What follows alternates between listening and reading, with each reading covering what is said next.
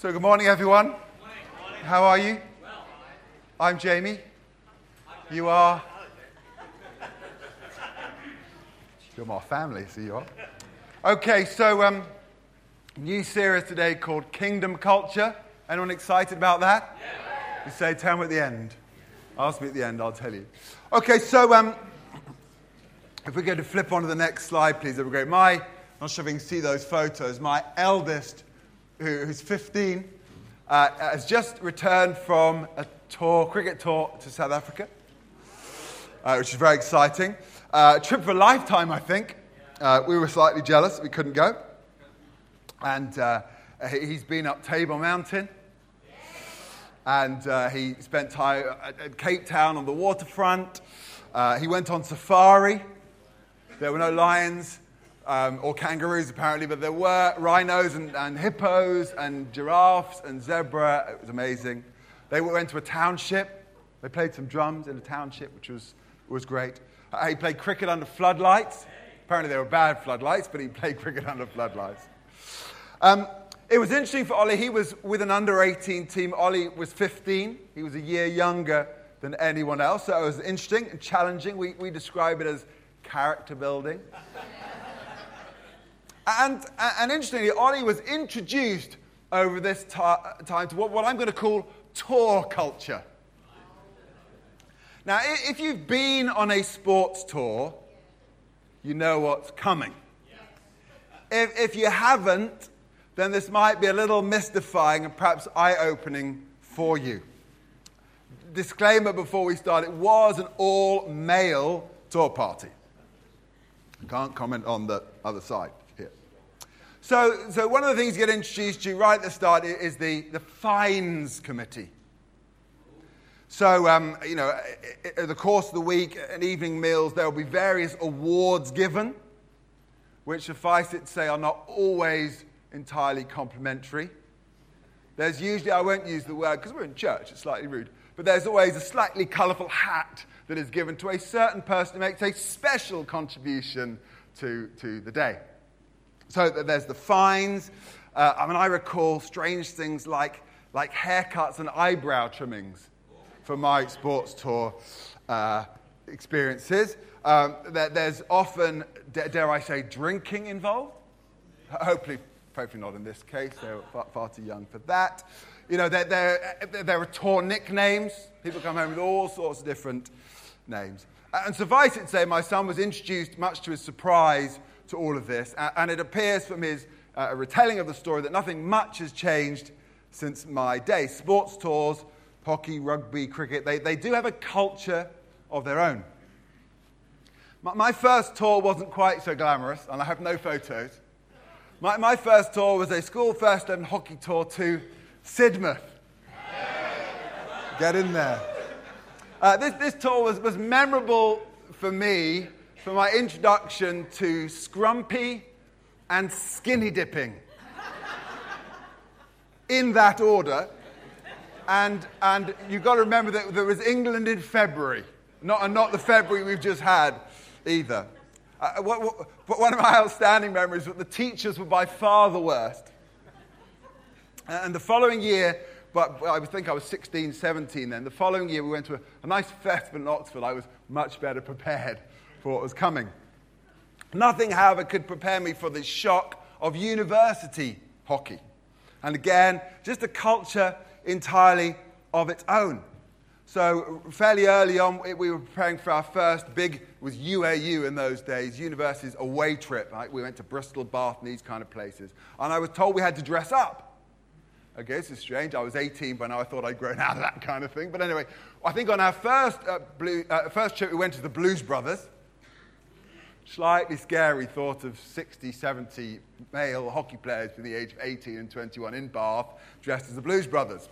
I'll leave a lot of the rest of it to your imagination. I think the next trip we went to the Roman Empire. That was easy. You just took the sheet off your bed. That was much easier to arrange. But, not only that, there was a lot of singing going on, and I'm not going to sing you the songs. We had these... No, you don't know. I can't remember them. I didn't know any of the words, Mike. I didn't know any of the words. And we had these things called fresher initiations. Goodness me. People have died from those kind of things. I should be talking to Dave Dunnett. He knows what I'm talking about. But when one found oneself in this rather bizarre culture in which there was quite a bit of drinking, if I'm honest, not for me, of course. I was growing up in a nice Christian home with teetotal parents, so this was a bit of a shock to me. It was a case of either sink or swim, adapt or quit. And to be honest, some people did. My memory is arriving at university knowing next to nobody and feeling like one of the thousands of people. I feel like this when you go to London, where you're just one little ant in this huge, great community. But by the end of the 3 years, I was having a personal audience with the Vice-Chancellor. The reason was that I was called to explain the antics of the hockey club. And the good news is I was just about persuasive enough to keep the hockey club afloat as a result of all of that. I just remember feeling slightly aggrieved that we had been singled out because, trust me, the rugby club were 100 times worse than we were. Anyway, the moral of the story is that different places and different environments and different clubs and different offices, different schools, different churches all have their own cultures. Sometimes the differences are obvious. They shout loud to you the moment you walk through the door. Sometimes they're rather subtler.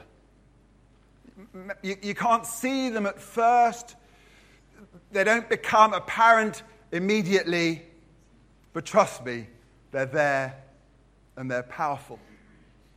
If you don't believe that the different churches have different cultures, I'd like to set you a challenge. Next week, I suggest you go to Hillsong, London, and then stay down there, have a nice time, and the following week go to St. Paul's Cathedral. And you'll discover the different churches have very different cultures. I'm going to define culture right at the beginning. This is my definition. It's quite long. I'm a preacher. You shouldn't be surprised about that. Culture is a set of observable patterns, beliefs, behaviors, disciplines, terms, and expectations that characterize and permeate a group of people by which they are known and recognized. It influences the way people think about, speak to, act toward, and see the world around them. It is powerful and pervasive. It determines vision and value and priorities, and it becomes purpose and identity. And culture defines what is normal. I don't know about you, but for me, it makes me think, what is barn culture like? What does barn culture feel like? If it's your first visit, then come tell me at the end. What do you sense as you walk through those doors? What are the characteristics that jump out to you? What are the points of difference? What attracted you here? And can you articulate why? It'd be very interesting at Connect Gateway, hearing people talk about their early experiences coming to visit the church. I've preached in church and I've watched people come as guests and sit there with terrified looks on their faces all service, thinking, what have we done? Not here, of course. What have we done? Let's ask this question. When you've been to other churches, what does it feel like? Again, what are the attributes and the values that stand out, good or bad? What's the personality? Just as every individual has a personality, every church has a personality.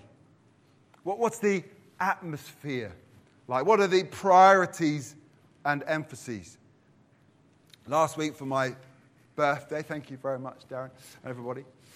Last week for my birthday, I went to my brother's church, which is called Gateway Christian Centre in West Bromwich. They have a culture. It's a little different, similar, but a little different to this one. It makes you wonder, what have they got? What do they carry? What do they stand for? And interestingly, my brother was preaching on just that last week, saying that we want our church to be known for its faith, its hope, and it's love. He was preaching a message on hope. It's a good thing to do. So to recap then all cultures are different, sometimes dramatically different, sometimes subtly different. Culture can happen by accident, but culture can also be cultivated.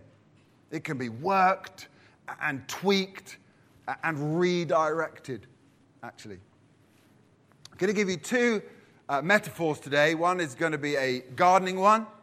One is going to be a farming one. And the aim is to help you to picture what we're going to be talking about over the next few weeks. The first one is the farming one. Anyone remember the story of the parable of the sower? Absolutely. Okay, so as we remember, Jesus painted pictures for his audience that he knew that they'd understand. And one of the most well-known is the parable of the sower, which you find in Mark chapter 4. And in this parable, Jesus talks about 4 very different types of soil. And into those 4 very different types of soil, the same seed is planted, but they get 4 very different results.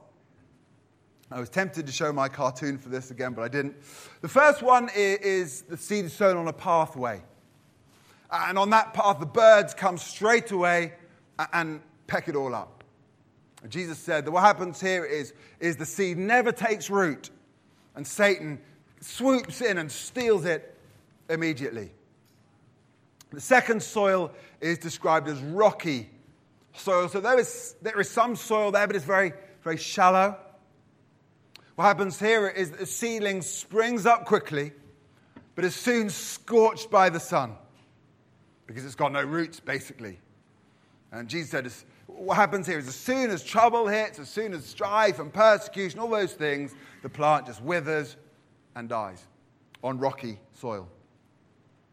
The third seed was sown among thorns, weeds, my back garden. And what happened here is that the weeds, they choked the plants so they couldn't bear any grain. And Jesus explains that what tends to happen is again, people receive that word with great intentions and gusto and enthusiasm. But what happens is the worries of life, the cares and concerns, the deceitfulness of riches, the lust for other things, they come in and they strangle the life again out of the plant so it doesn't produce any harvest. And then, of course, the fourth type of soil is the good soil, the fertile, deep, rich soil. And this is the one that produces a 30, 60, 100-fold return. And Jesus explained that this is where the word is heard and believed and received, and it multiplies from there. Okay, so the moral of all that is this. If you want that 100-fold harvest, you have to make sure you plant the seed in the right soil. It's pretty simple, really. And I don't know about you, but for me, we long for a harvest in this place. We long for a harvest of God's glorious presence and power. We long for a harvest of the gifts and fruit of the Holy Spirit. We long for a harvest of healing and salvation. We long for a harvest of transformation and equipping. The question then becomes, what soil do we have to cultivate in order to grow that here at the barn? See, the trouble is, we often have a rocky soil or a thorny soil, and we think we can just plant the seed and get the dreamy results that we imagine. It just doesn't work like that. You have to work the soil. You have to toil and cultivate and plow. You have to weed and fertilize and water. You have to turn and churn that soil so it's fertile for harvest. Again, the question becomes, what is our soil like? We can talk about that in a collective sense. You might want to think about that in a personal sense too. Is our soil healthy? Is it fertile? Is it moist? Is it aerated? Is the soil ready for revival and ripe for harvest? Is there any fertilizer required? Are there any weeds still to be plucked? Is it time, perhaps, to water the ground? So that's picture number one. Picture number two is a greenhouse.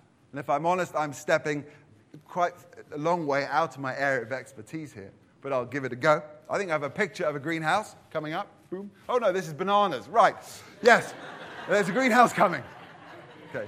Here's my inspired, intelligent thought. There is a reason we don't grow bananas here in the UK. Right? Do I need to explain that to anyone? There are some things that we'd like to grow that will only grow in certain environments. Conversely, there are some things that we don't want to grow that will start to spring up if we don't set the right atmospheric conditions. Right, here comes the greenhouse picture. Look at that. Just like mine. Actually, mine would have cricket ball holes in it, probably.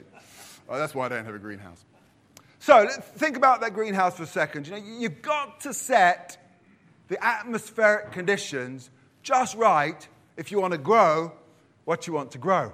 That's why you have a greenhouse and don't just chuck the seed into the thorny soil. So, for example, you don't want it too cold at night, and you don't want it to get too hot during the day. So you need to have the correct ventilation levels. You're going to close the windows at night. You're going to open them probably in the daytime. You know, you want to have enough sunlight, not necessarily too much. Not everything grows well in direct sunlight. So they say, I can't grow anything, so I'm not an expert on this, as I said. What about moisture levels? How often should we water? Should we sprinkle or should we soak? We don't want it to be too wet. Similarly, we don't want it to be not wet enough. What quality of soil do we have in the pots? Is it one plant per pot, or is it multiple seeds or bulbs or cuttings in the same planter? What fertilizers do we need to encourage growth? What pest control measures do we have to take, keeping your children out, for example, or dogs in my case? Now, there are many reasons I don't have a greenhouse. But for those of you who do, you know exactly what I'm talking about. So, say all that to say this. There's a picture for you. I want you to imagine our church being like a greenhouse. And to an extent, at least, we get to set the temperature. There are things that we can do to water the seed. We can use high-quality potting compost. We can keep weeds and pests at bay. To an extent, at least, we can set the atmosphere. We can control the environment. And we can work the culture so it's ripe and ready to do what we feel God's called us to do. Just in the same way as the farmer prepares the soil, as the gardener sets up his or her greenhouse. Let me give you a specific culture example to help you picture this better. I want you to compare and contrast the religious Jewish leaders of Jesus' day with Jesus arriving on the scene and teaching the sorts of things that he did and doing the sorts of things that he did. Would anyone agree with me that there were very, very different cultures, two clashing, conflicting, opposing cultures in many ways?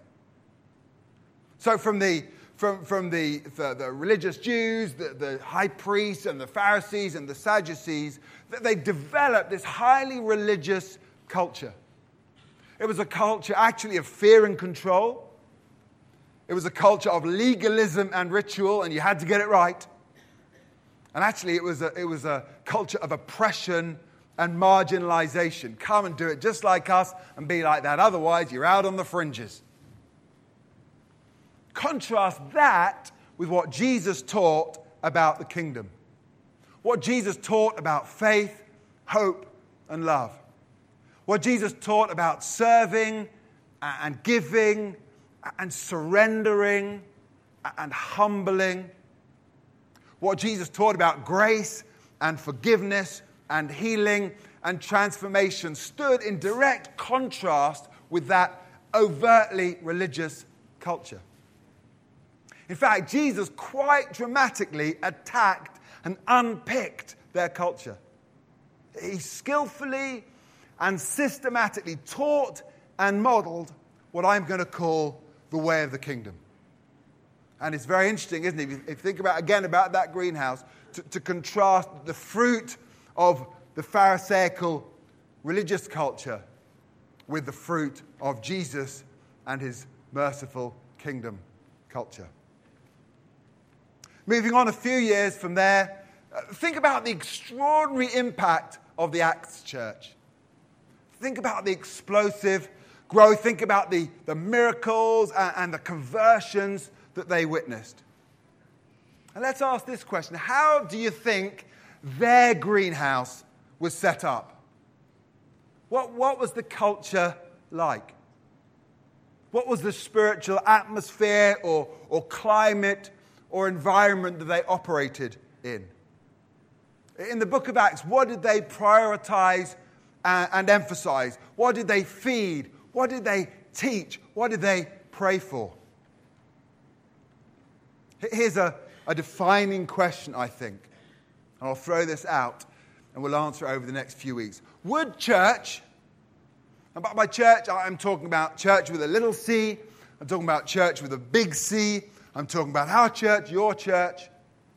Would church change if we fully embraced Jesus' kingdom culture as evidenced in the book of Acts? And the key little expression there is fully embraced. I think that's a great question. I think we all know the answer to that question. I'd like to suggest that not every church in history has done that. But what I will say is here at theBarn, we intend to go for it. Next question, as I work my way through this, is what other, if kingdom culture, if what Jesus taught and modeled and practiced, what they did in the book of Acts, if that's kingdom culture, what other distinct and observable kinds of church culture are there? I don't know what runs through your mind as you weave your way back in time. Think about your experience of the church you've been to, attended on your journey. What have you experienced? What kind of cultures? I suggest possibly the good, the bad, and the ugly. Hopefully the good. I think it's more likely that what you've experienced is a frustration that good intentions haven't led to the desired outcomes. I don't know, I've never been to a church that doesn't have good outcomes. But I've been to churches whose output, if you like, has been a long way from the dream. Why is that the case, I guess? So what I want to do is just look for a second, quite quickly, at different categories of church culture. I've got 3 on my list, 4 actually. The 4th one is kingdom culture. The first one I'm calling different styles. How many of you know there are different styles of churches? That's great. That's good. The second one I've called lost the plot. Now, the Lord has strongly convicted me about my stark use of language, and it's what I mean by that is a tendency to kind of lose sight of the main thing. They've drifted off purpose, if you like, to a degree or two. Lost the plot. And the third one is what I'm going to call insidious, unwelcomed guests. And then the 4th one, which we'll get to, is kingdom culture. So let's very quickly, for the sake of time, look at these. The first one is different styles of church. You've probably been in many different styles of church. There are lots of good different styles of church. A list of 5. This is a slight adaptation of a list that Rick Warren talked about in his book called The Purpose-Driven Church. I'm going to call the first one seeker-sensitive or attractional. I'm going to call the second one charismatic. Rick Warren calls that the Experiencing God Church. Number 3, C, I'm going to call educational, kind of Bible school, Bible study, training. Number 4 is relational, kind of family church. And then number 5 is social justice.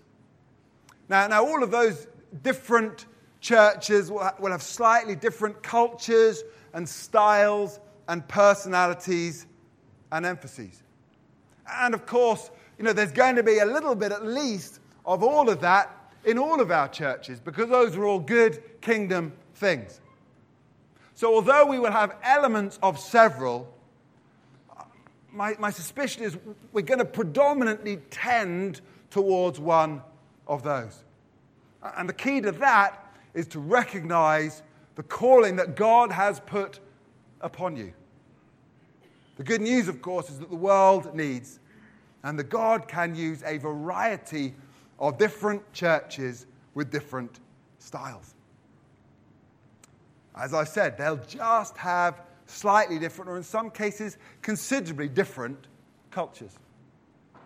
Okay, my second category is the tendency to drift off the main thing / lost the plot. In this one, I restricted it to 5. There were a few more.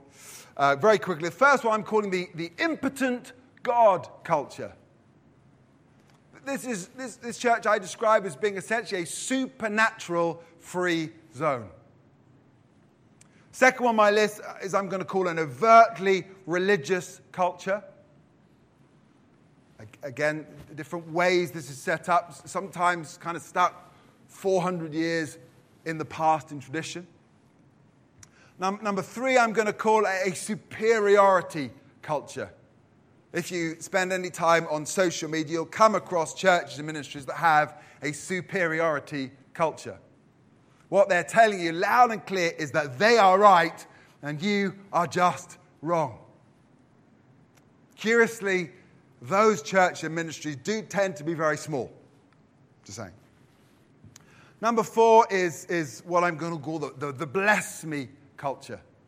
There's a temptation for us to become kind of the vogue expression, consumer church. And then number 5, this might be a little harsh. Other people might disagree with me, but what is called the emergent or emerging church in some circles, very postmodern, pretty liberal. And in these churches, theology is evolving and modernizing. And they've just lost that historical and biblical anchor. My third category I'm calling insidious, unwelcome guests. Do you know, and this is true of church and any other organization actually, it is possible for unwelcome character traits to sneak in almost unnoticed. The trouble is, if they're not checked and challenged, they can start to become part of your personality. These are things that the enemy would just love to subtly embed in our culture. In fact, many have left churches because some of these characteristics just became too prevalent. What unwelcome guests am I talking about? I've got a little list here. Constant negativity, or a critical spirit, or opposing change, dishonor. What about thoughtless unkindness? Have you ever been into an organization in which a thoughtless unkindness has slipped in? I mean, you hear horror stories, actually. Another one on my list would be people driving personal agenda. Emotional manipulation. Just a general sloppiness and unprofessionality. These are things that can insidiously, sneakily creep in to your culture if you're not careful. And if you let them in, they will slowly start to poison that culture. An example, I've said many, many times, I intend to drive politics out of this church with a stick. We just don't want that kind of political maneuvering and manipulation. You know, we're not a governmental democracy. We are a theocracy with Jesus on throne. It's different. So part of crafting the culture that you want is to chase out opposing cultures. I have another series on my head called Guarding the Gate. And therefore, you know, around here, we're working overtime, intentionally and systematically to drive out, to root out negativity and unbelief and that critical spirit and gossip and disunity, gracelessness, and all of their evil cousins. And I don't know if you've experienced any of those in your church, culture, or elsewhere. You know exactly what I mean. See, here's the point. Those cultures produce a certain harvest when you sow your seed. And if the soil is full of rocks, guess what? The seed will just die. If the culture is full of weeds and thorns, guess what? Even the best intentions, even the hardest work, even the most earnest prayers are just going to be throttled by those weeds. The flip, however, is, the beauty and the power of fertile soil. You know, an environment ripe for fruitfulness. A culture open and responsive to the work of the Holy Spirit. And that is what we long for around here. And that brings us to our fourth category of culture, which is going to be our topic for the next month or so, which is kingdom culture. To set this up, just a series of questions. Firstly, what culture did Jesus create around himself? It's a big question. What did he say? What did he do? What did he teach? What did he model? What did he prioritize? What did he cultivate? What was Jesus' attitude to charisma and to the supernatural and to the miraculous? How did Jesus do ministry and how did Jesus do relationship? What did they do in the early church that brought such dynamic results? And I'd say, let's make the culture around here just like that. So the purpose of this series is to work our way through some of the qualities or attributes or values of culture that we're trying to work here. You might be interested, there's a little document at the back called A Barn in a Bottle, which is my attempt on one rainy prayer-filled day to try and encapsulate what I think that culture is. If you had to can it, what would it look like? And I'm not sure how many weeks we have in this series. We'll see how we get on. But here are some examples of some of the things that I intend to feature in this series. The first one is a culture of grace. I think this will probably be where we start. That culture of love and acceptance and welcome and forgiveness and honor. To which I'd say, what could you grow in a soil like that? If your greenhouse was set with those conditions, what kind of harvest could we have? Second one on my list is a culture of positivity. Amen. Hopefulness and expectation and encouragement. I mean, who wouldn't want to live in that culture? I can think of some of the alternatives. No, thank you very much. Number 3 on my list is a culture of holiness that stands apart from worldliness. In my reading through the Old Testament this year, I found myself in the wonderful, rich environment of Deuteronomy and Leviticus and Numbers. So there's a relentless emphasis on being ceremonially clean in those books. Why is that? It's all about holiness. Number 4 is, to borrow a phrase, is a naturally supernatural culture. The presence and power of God, the gift of the Holy Spirit, healing, prophetic. That's what I want. I want people to walk through the doors of this church and say, I can sense that in the culture. In the book of Acts, chapter 2, that we haven't had time to look at today, it talked about a sense of awe.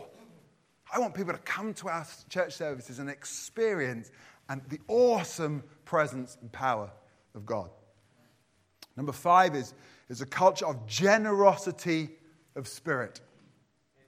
A culture that gives and serves and blesses abundantly. We've been talking the last few weeks about rivers of living water. I want us to be a church with rivers of living water. Amen. Number 6, the culture of faith. Culture of boldness and conviction and passion and expectation and stability. Anyone else getting excited about this part from me? Letter G, whatever number that is, 7, is a culture of teamwork. Out of Ephesians chapter 4, a shared purpose. This is evident in Acts chapter 2. Shared purpose and unity and community and purposefulness and togetherness. Let's cultivate that. Anything opposes that, let's give it the shift. Give it the wiggle, shall we? Nearly there. Number 8 is a culture, best way I can explain this, is a culture that determinedly seeks to find that which is lost. That's Luke chapter 15, the lost coin, the lost sheep, the lost son. I want that to be in our culture. I want that to be what we do. I want that to be an overflow of who we are and what we're filled with. That we're just on the lookout for lost things to find them, for broken things to fix them, for sick things to heal them. That's kingdom culture. And the last one, I don't know whether I have time for all of these. The last one is a culture of first things first. That breaks the mold of materialism and individualism and entitlement, and instead seeks first the kingdom of God and his righteousness. So I don't know about you, but that's the culture, at least part of the culture I'd love to see growing around here. Let's ask a question. We're nearly there. How are we doing? How are we doing with all of that? Well, it may be a revelation for you, and if it's your first Sunday, you've got no point of reference, really. But if you've joined the barn in the last year or so, actually, we've been working this culture hard for quite a long time. There are elements of what goes on around here that I have pushed and taught and worked and championed intentionally and determinedly. Some of those things are obvious and visible. Others of those things are slightly subtler and perhaps behind the scenes. But I'll say, as pastor, as leaders, as a church, we are determined to keep working this culture. Just for a second, I'd just like to invite you to close your eyes. And if you've already had them closed for the last 15 minutes, God bless you. I hope it was peaceful for you. So close your eyes. Just pause for a second. Just close your eyes and dream. Dream of what you think church could be like. I don't know how big you can dream. I can dream pretty big. One of the fantastic things is there'll be a variety in all of the pictures that we see. But let's ask the question, what could church be like? What if, thank you, Simon, what if God really had his way? What if we were putty in his hands rather than trying to make it the other way around? What if God was really on the throne? What if the Holy Spirit was completely liberated, if that's the right expression? What if the power, the awesome power of the gospel was let loose? Okay, you can open your eyes again for a second. Once that picture's formed in your mind, actually you need to stop and ask another question. The follow-up question is, what culture do we have to create in order to achieve that dream? What seed do we have to plant? What do we need to press into to get there? Back in closing to my greenhouse picture. This might sound slightly sacrilegious. If it does, I apologize. For me, the barn has always been like a giant experiment, like a greenhouse. What if? What if we create this culture? What if we set up our greenhouse just like that? What if we open that door? What if we pray those prayers? What if we make those changes? What if we strip back flesh and give the Holy Spirit entry and liberty? What could happen? I'll say this, we have by no means arrived yet. There's still a great deal to be done. Please bear with us. But how big can you dream? Because I am utterly convinced that if we can work that culture of worship and passion and faith and boldness and grace and responsiveness, if we can work that culture, there is no limit to what God can do. Anyone say amen to that? Amen. Brilliant. Thank you. Let's stand. I'm going to invite the wonderful worship team to come to the front. And I'll tell you what we're going to do. I'm going to pray a bold, sort of responsive prayer to that. If you can agree with me at the end, please say amen. While all this is going on, over in this corner here, there's going to be a prayer ministry team. And they are available this morning to pray for you and over you, any issues and challenges that you may have in your life. If you've got sickness in your body and you want them to pray for healing, any of that stuff, please head over that way and they'd love to pray for you. We'll do that as we'll sing. I'm just going to pray. Father God, we thank you for the awesome presence of the Holy Spirit. We thank you, Jesus, for all you came and did and modeled. Thank you that you took that yucky Pharisaical culture and you turned it upside down. And out of that came the book of Acts. Lord, we want to be just like that. Our invitation is very simple, Lord. Come and work the soil. Amen.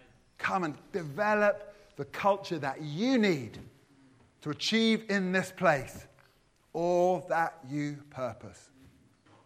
And as we work our way through this over the next few weeks, Holy Spirit, would you lead us, guide us? Would you correct and change us if necessary? Would you inspire us and encourage us to press in to kingdom culture? Amen. In Jesus' name. Amen. Amen.